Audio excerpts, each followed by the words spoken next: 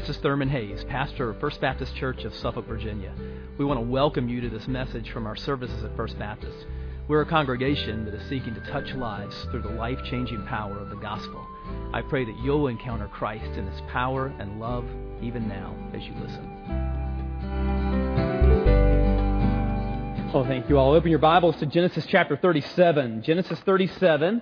And if you are new today, we have been in the midst of a series called Anticipation. It's been a 6-week series, and what we've done is look at the book of Genesis through 6 of the primary characters in the book, and we're talking about how each of these lives really anticipated the coming of Christ. And so today we're talking about Joseph's story. Joseph's story is really, it's one of my personal favorites, and it's one of the most encouraging in the Bible. We all go through trials in life. And when we do, we need to know that God loves us, and we need to know that God is in control of what is going on. Even when circumstances seem to be spinning out of control, we need to know that God loves us and that God is very much in control, and that God is going to take circumstances that are not good and even in those very things work for good. Nowhere do we see that clearer than through Joseph's story. Let's look at it this morning. And it really begins in Genesis chapter 37, which is where we're going to begin today. But before that, let's pray together. Father, we pray that you would work in our lives today. Each of us is going through different things in our lives. If we're not going through a trial right now, we will. It's just the nature of life in a fallen world. And when we go through things like that, we need to know that you love us, and we need to know that you're in control, that you reign, that you are sovereign over what is happening, and that you're going to take every circumstance in life and use it for our good and for your glory. And so, Lord, speak to us today. You know our needs. Encourage our hearts. Touch us today where we need to be touched. We ask it in Jesus' name. Amen. The great church historian Mark Noll has written a book called Turning Points. It's about certain times in the history of Christianity when the hinge of events, the hinge of history swung in a decisive way. Turning points.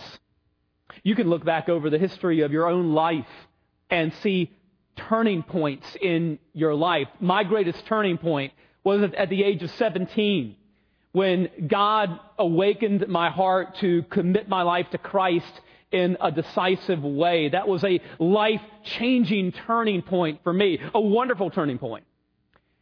The age of 17 was a turning point in Joseph's life as well. But what happened to him at 17 was not so wonderful, but God took that and used it for something that was more than wonderful.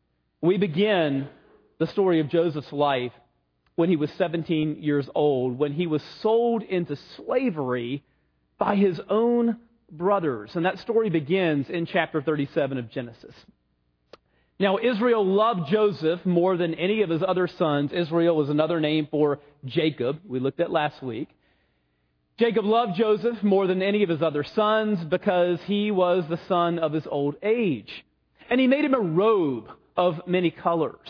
But when his brothers saw that their father loved him more than all of his brothers, they hated him and could not speak peacefully to him. Now, isn't it interesting how we keep seeing in these families in Genesis the sins of the parents really passed on to their children. These family patterns, dysfunctional patterns that keep cropping up in the next generation.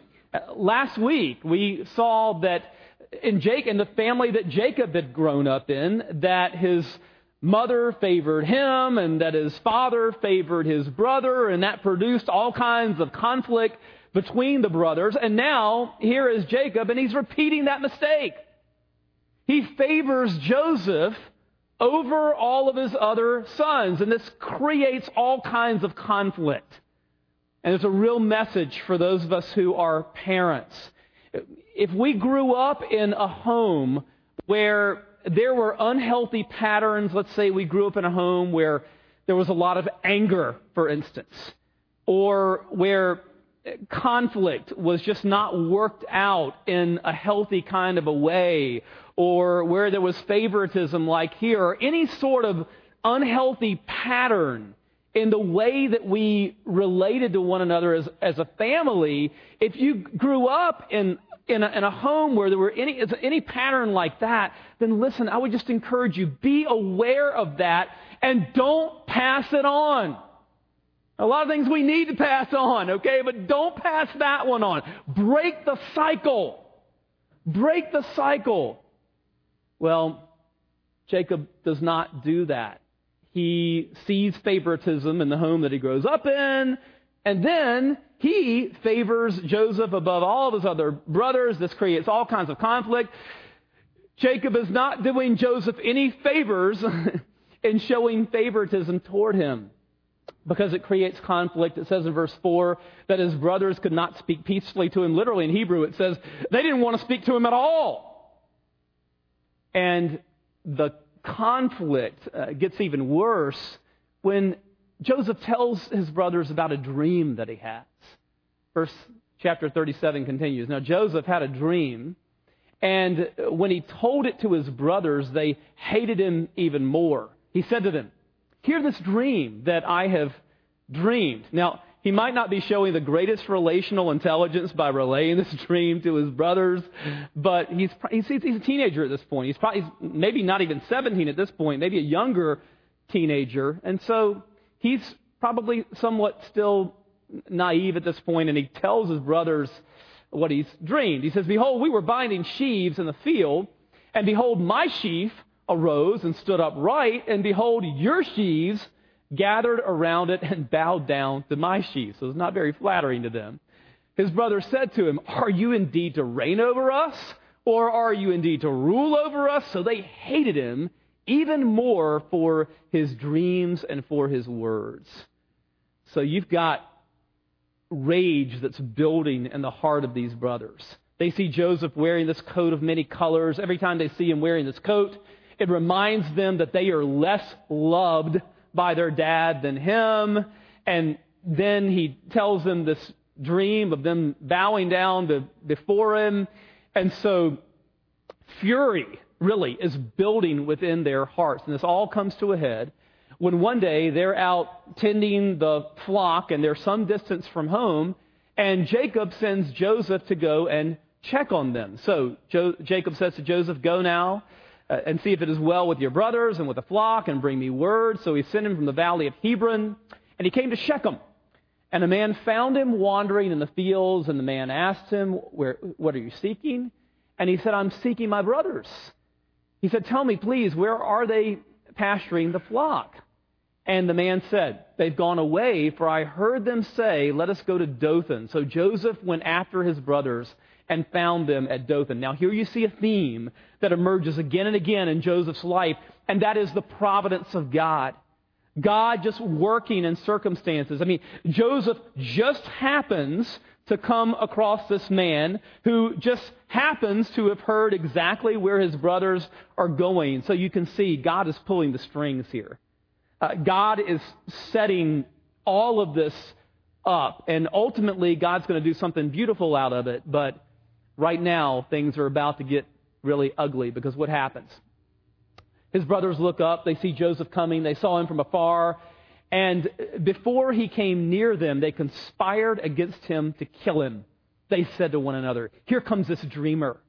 Come now, let us kill him and throw him into one of the pits." Archaeologists have found lots of cisterns in this particular area. They're bottlenecked. Sometimes they had water in them. In this case, the cistern was dry. And so basically, they're going to throw him into this empty cistern where they suspect he's just going to die, either of dehydration or starvation. Then we'll say that a fierce animal has devoured him, and we will see what will become of his dreams. So when Joseph came to his brothers, they stripped him of his robe, the robe of many colors that he wore. They took particular relish in stripping this robe of favoritism off of him. And they took him and threw him into a pit. The pit was empty. There was no water in it. Then they sat down to eat. Wow. What a chilling statement that is. They throw their own brother into this pit where he's going to die from not being able to eat, and they sit down on the outside and have a meal. It's just chilling. But God is at work. And looking up, they saw a caravan of Ishmaelites coming from Gilead with their camels bearing gum, balm, and myrrh on their way to carry it down to Egypt. Then Judah said to his brothers, "What profit is it if we kill our brother and conceal his blood? Let's at least make some money off of him."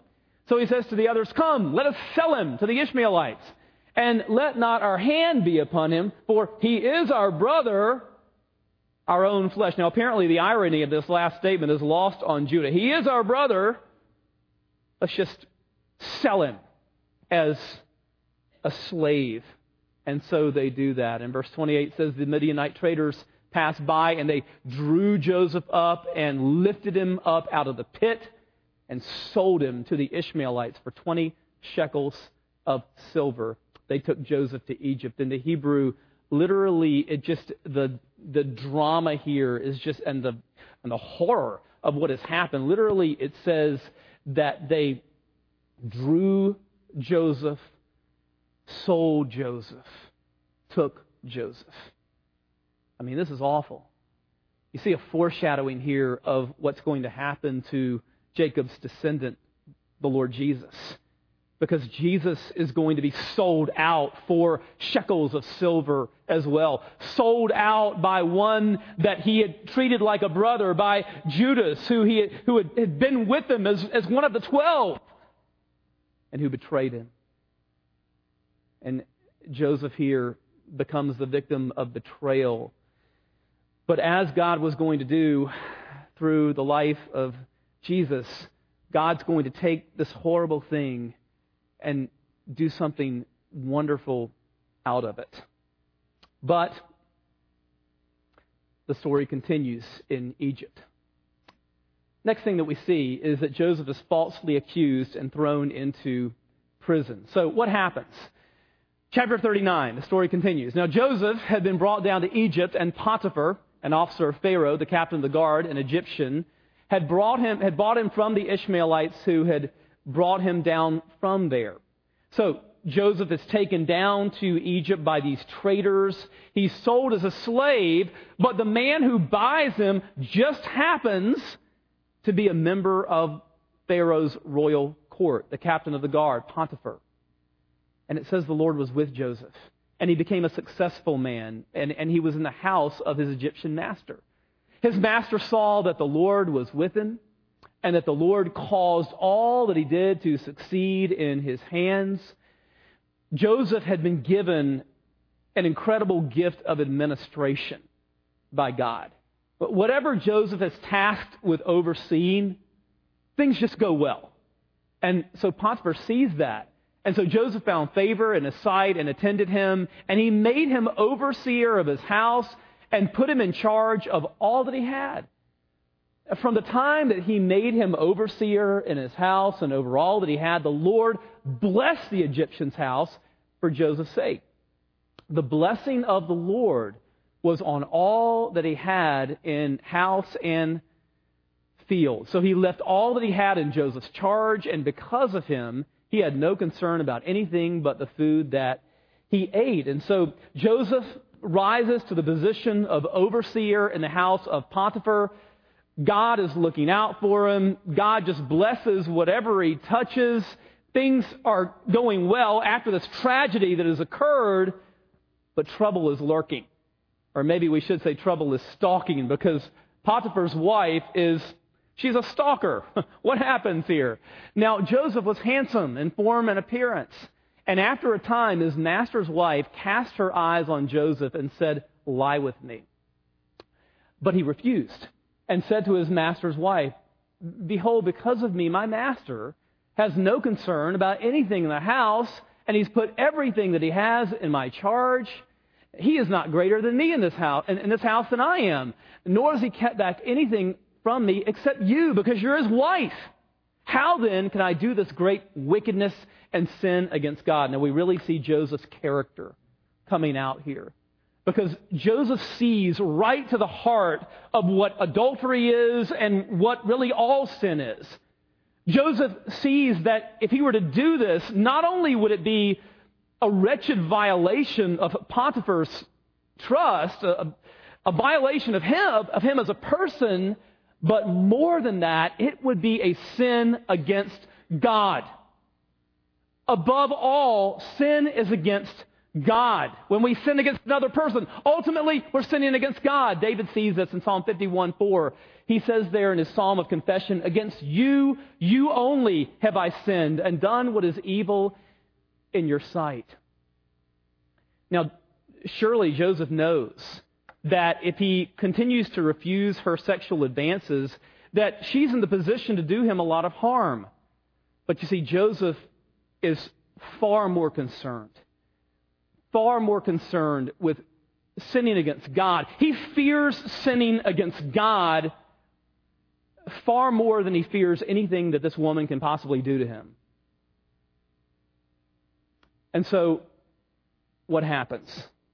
What happens is that she continues to make advances until the point that one day Joseph is in the house and she physically grabs him to pull him toward her, and he breaks away from her, and as he does so, he leaves his robe in her hands, and she is so livid at his refusal to sleep with her that she begins to cry out to all the people that are in the house that this Hebrew has attempted to sexually assault her, with the result that Joseph winds up in prison.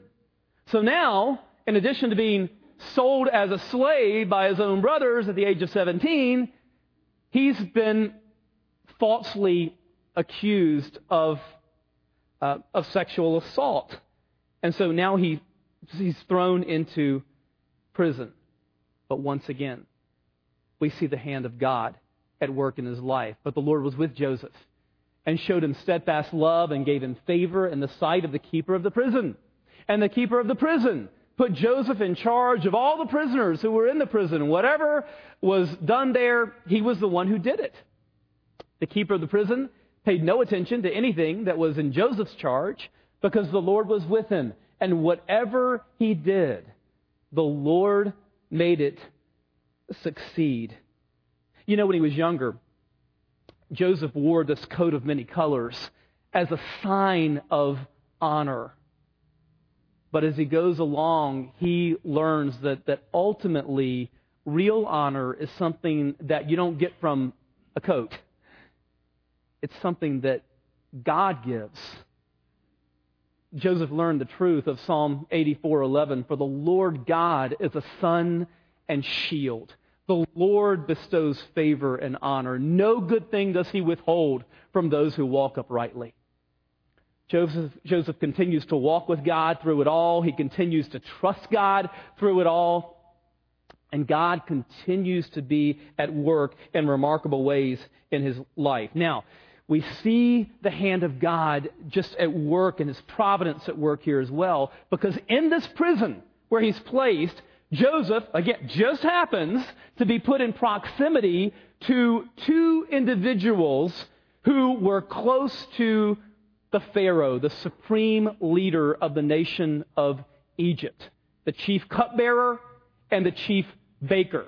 These were no menial positions in Pharaoh's court, because when monarchs were assassinated in ancient times, a lot of times it was by being poisoned. So the chief cupbearer and the chief baker were crucial positions. But for some reason, Pharaoh was angry with these two individuals, has them thrown into prison, and they meet Joseph there. And one night, the chief cupbearer and the chief baker have dreams, which they tell to Joseph.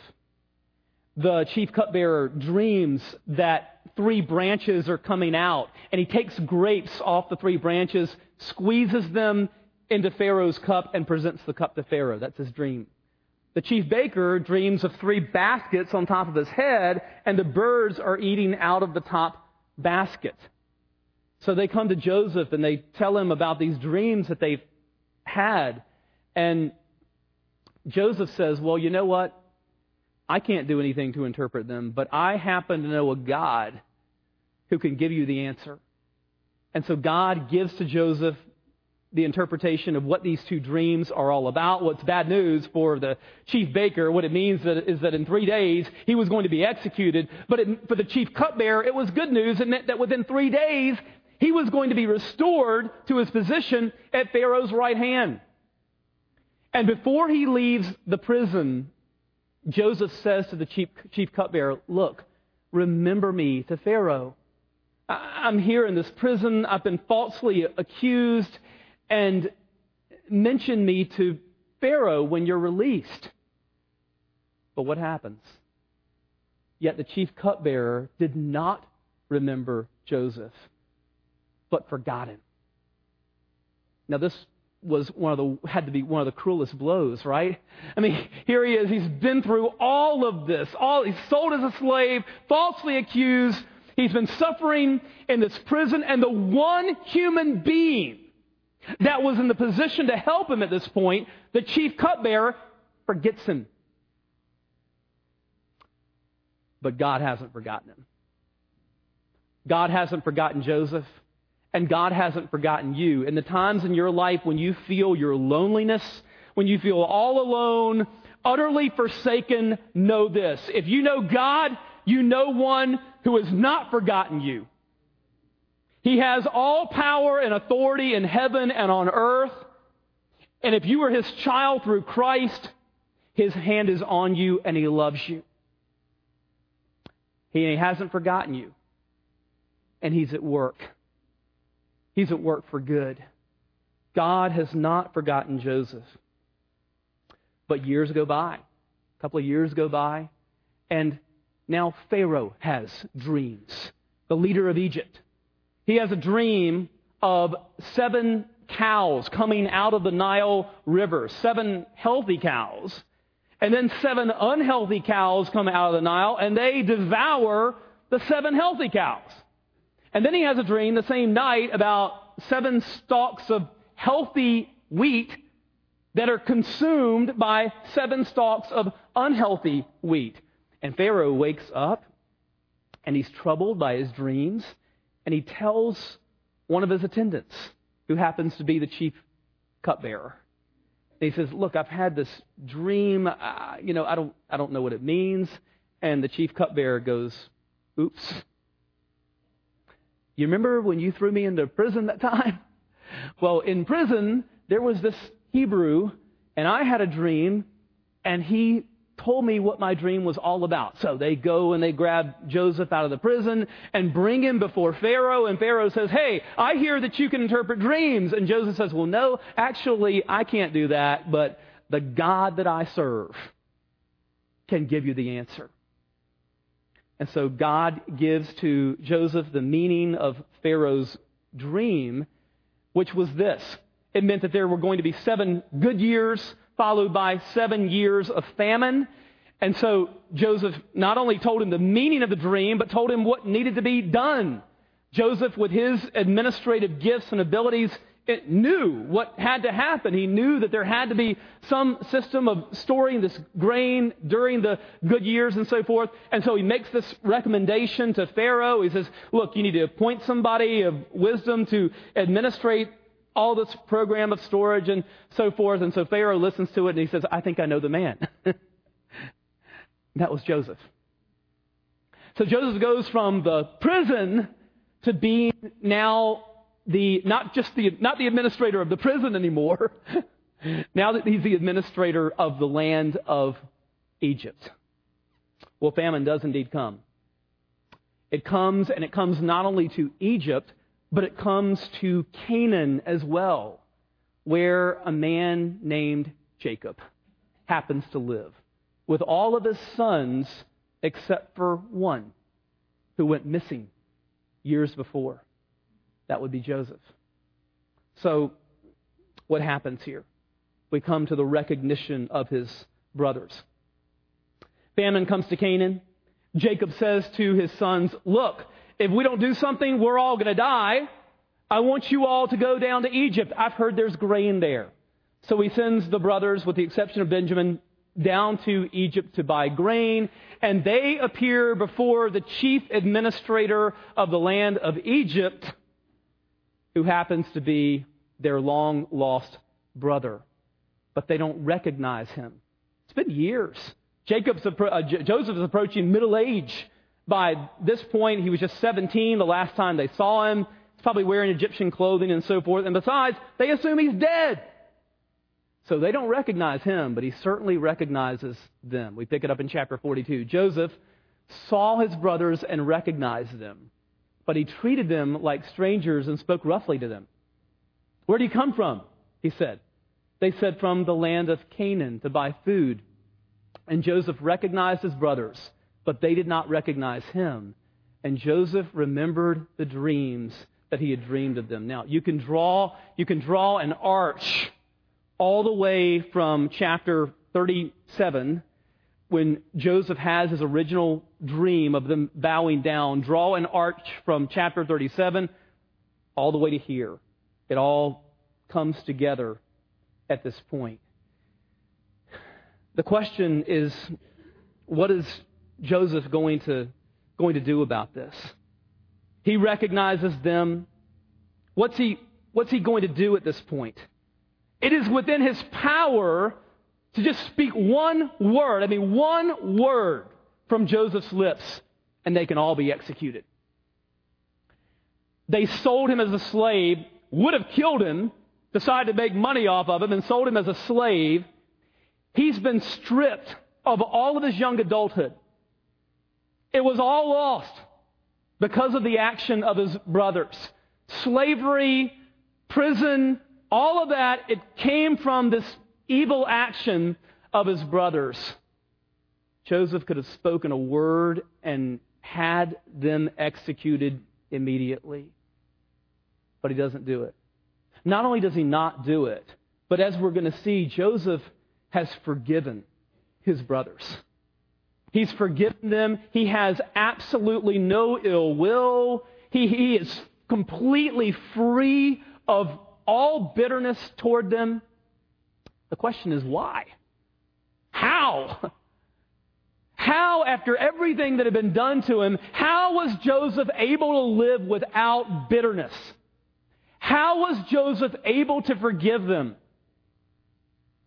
When we go through something, when we've been treated unjustly, or when we've been greatly sinned against, or just when some circumstance of life has just gone horribly against us, how do we avoid bitterness?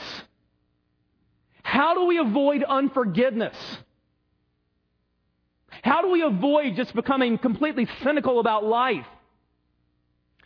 This is where theology matters. What we think about God in times like that matters. And what we're going to see is that what enabled Joseph to be free of all bitterness and recrimination, what enabled him to forgive his brothers, was what he thought about God, his theology. Because Joseph knew that the bottom line was that God loved him and that God was in control of his life, that God was sovereign. See, Joseph not only recognizes his brothers, but Joseph recognizes God's love and sovereignty. That's what we see here. So, what happens? In chapter 42 through 44, which I encourage you to read on your own, we don't have time to deal with it this morning, Joseph kind of puts his brothers through a series of tests. He wants to see if they've changed. He's already forgiven them, but he wants to see what they're like now. Are they aware of the enormity of what they've done and so forth? And so in chapters 42 through 44, he puts them through sort of a series of tests. And as it turns out, they have changed. They're really racked with guilt because of what they have done. And Joseph, for a long time, doesn't reveal himself to them. He just kind of wants to see what they have become like, and he sees he hears them talking among themselves. They feel awful about what they've done to their brother and so forth. And the day finally comes, the dramatic moment when Joseph reveals himself to his brothers. And we see that in chapter 45. Then Joseph could no longer control himself before all his attendants, and he cried out, "Have everyone leave my presence." So there was no one with Joseph when he made himself known to his brothers. Has all the Egyptians leave, and it's just Joseph and his brothers. And what happens? And he wept so loudly that the Egyptians heard him, and Pharaoh's household heard about it. Joseph said to his brothers, "I am Joseph. Is my father still living?" But his brothers were not able to answer him because they were terrified at his presence. You better believe they were terrified. They were terrified for their lives. They knew that Joseph was in a position to kill them if he wanted to. And they deserved it after what they had done. So they were absolutely terrified. They couldn't speak a word. And Joseph sees their fear. And what does he say to them? Joseph says to his brothers, "Come near to me, please." And they came near, and he said, "I am your brother Joseph, whom you sold into Egypt. And now do not be distressed or angry with yourselves because you sold me here. For God sent me before you to preserve life." Now, here we see it. This is the secret. Joseph knows that, well, yes, they did do a horrible, wicked thing, and they're accountable to God for that. But ultimately, Joseph knows that God was in control of his life. His brothers weren't the ones who were in control of his life. Even that day when the Midianite traders came by and they sold him as a slave, it was God who was in control. And it was God who sent him to Egypt. God who was at work for good. He goes on. He says, "For the famine has been in the land these 2 years, and there are yet 5 years, in which there will be neither plowing nor harvest. And God sent me before you to preserve for you a remnant on earth and to keep alive for you many survivors. So it was not you who sent me here, but God." This is the secret. Joseph understands God's love and God's sovereignty.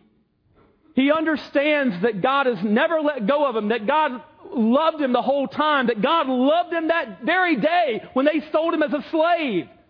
God's hand was on him. God's loving hand was on him. And God was in control throughout everything that has happened, slavery, prison, all of it. What they meant for evil, God meant for good. Can you look back over the story of your life and see how God has taken sometimes the most painful parts of your life, the most difficult times of your life, the times of your life when it seemed like events and circumstances were just spiraling out of control? Can you look back now years later and see how a loving, sovereign God was very much in control? And how God was taking those very things and using them for good? Listen, if you're going through a time like that today, and maybe at this point you can't even make sense of it, and you can know that if you are a child of God through Christ, He hasn't forgotten you. His hand is on you. And He's causing ultimately all things to work together for good. Now listen, cling to that. When you can't trust His hand, trust His heart. God is good. God loves you. And God is in control. Now get that drilled down in your life. Get that nailed down in your life. Because if you're not going through a painful trial today, you will at some point. It's just the nature of life in a broken, fallen world. And you've got to know these things right at your core. God loves me. And God is in control of my life. Other people aren't in control. Circumstances aren't in control. God is in control. Joseph knew it. It's what got him through this entire episode. Well, what happens is that he's forgiven his brothers. Jacob is still alive, and so Jacob comes down. Joseph provides for them to live in the land of Egypt and Goshen, and they can farm there and so forth. And so Joseph's done nothing but treat them with kindness. But as we're going to see, even after years, his brothers are still carrying around a lot of baggage because of their own uneasy consciences. They can't believe that Joseph would actually completely forgive them for what they've done. It's why we as human beings have such a hard time understanding God's grace. How can God offer us salvation as a free gift? Surely I've got to do something to earn it. Surely I've got to atone for my sins somehow. Well, no. Jesus atoned for us. He took our place on the cross. And salvation is now grace. We're not really wired to understand grace. Just not the way life usually works. But it's what Christianity is all about. And his brothers they can't make sense of this. And they think that after Jacob dies, Joseph is going to get his revenge. Joseph is going to kill us. So they concoct this story, and Jacob is getting ready to die. And so his brothers send a message to Joseph saying, your father gave this command before he died. They're making all this up. Say to Joseph, please forgive the transgressions of your brothers and their sin, because they did evil to you. And now please forgive the transgression of the servants of the God of your father. Jacob wept when they spoke to him. Why is he weeping? I think he's weeping because Joseph sees that after all these years, they're still bound. They're still bound by the past. See, Joseph's free. He's free. He's free because he's completely forgiven them. There's no bitterness in his heart whatsoever. Joseph's been free for years, and they're still carrying this around. There's a story about two monks who come to a stream, and there was a woman getting ready to cross a stream, and she couldn't get across. And so one of the monks helped her out, and he picked her up and carried her across the stream, put her on the other side, and they all went on. A couple of miles down the road, one of the monks said to the one who had helped out the woman, he said, the vows of our order forbid us to even touch a woman, and yet you picked her up and carried her across the stream. And the monk said to him, he said, my friend, I put the woman down on the other side of the stream. You have continued to carry her. His brothers have continued to carry this through the years. What are you continuing to carry in your life that you don't need to be carrying? What relationships in your life are unreconciled that need to be reconciled? Is there unforgiveness in your heart toward another person? Is there bitterness in your heart toward someone because of what has happened? Let it go. Let it go. Because it's toxic. And it's eating away at you. And you're not going to be free as long as you carry this around. Joseph weeps because he sees that his brothers are still bound by all this junk in the past. What does he say to them? Joseph says to them, do not fear. For am I in the place of God? As for you, you meant evil against me, but God meant it for good, to bring it about that many people should be kept alive as they are today. So do not fear. I will provide for you and your little ones. Thus he comforted them and spoke kindly to them. See, Joseph understood that when we walk with God, life has two levels. The top level is the level that we can see. And the level that we can see, if we just walk by sight, a lot of times the circumstances that we see they're not good. They're foreboding.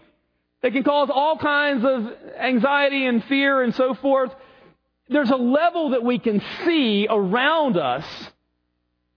But what we need to know is that there's another level. There's a bottom level. There's a bottom line. And the bottom line for us as Christians is that beneath it all, there is a loving, sovereign God who is working all things together for our good and for God's glory. And we can know that. That's what Joseph knew. That's why he doesn't become bitter. That's why he can not only forgive them, but treat them with positive kindness. Is because he understands who God is.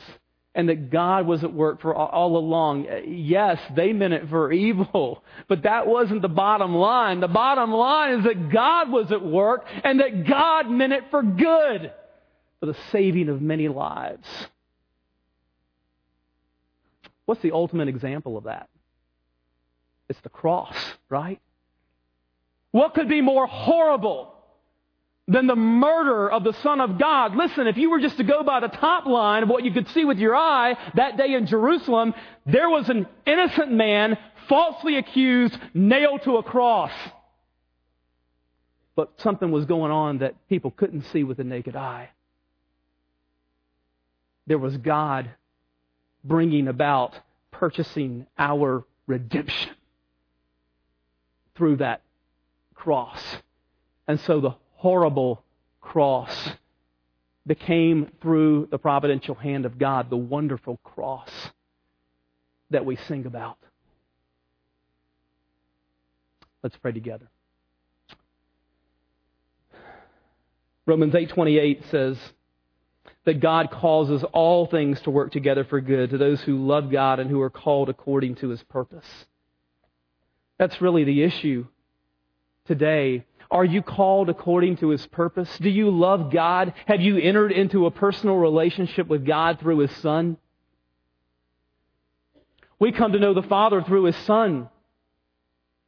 Jesus said, I am the way, the truth, and the life. No one comes to the Father except through me. Have you turned to Jesus and placed your trust in Him and given your life to Him in a definitive kind of way? Have you experienced that kind of turning point in your life? Turn to the Savior today. Trust Him. Give your life to Him. In just a moment, we're going to have a song of decision. And if you're here today and you say, I want to know Christ, we want to invite you to come. I'm going to be right here at the front. Other pastors will be here. Just slip out from where you are. And we want to come alongside and pray with you and help you begin in your relationship with the Lord. Maybe you're here today and you say, I want to be a part of this church family. We want to invite you to come today. If there's a need in your life for prayer, you come. Come pray with someone here. Come pray at the altar. It's open for you. So, Father, we give you now this time of decision. Lord, work now in the hearts of those that need to publicly commit their lives to you, and the hearts of those that need to be a part of this church family and obey your leadership in that area. Work now for your glory's sake. We pray in Jesus' name. Amen. Let's stand together as we sing.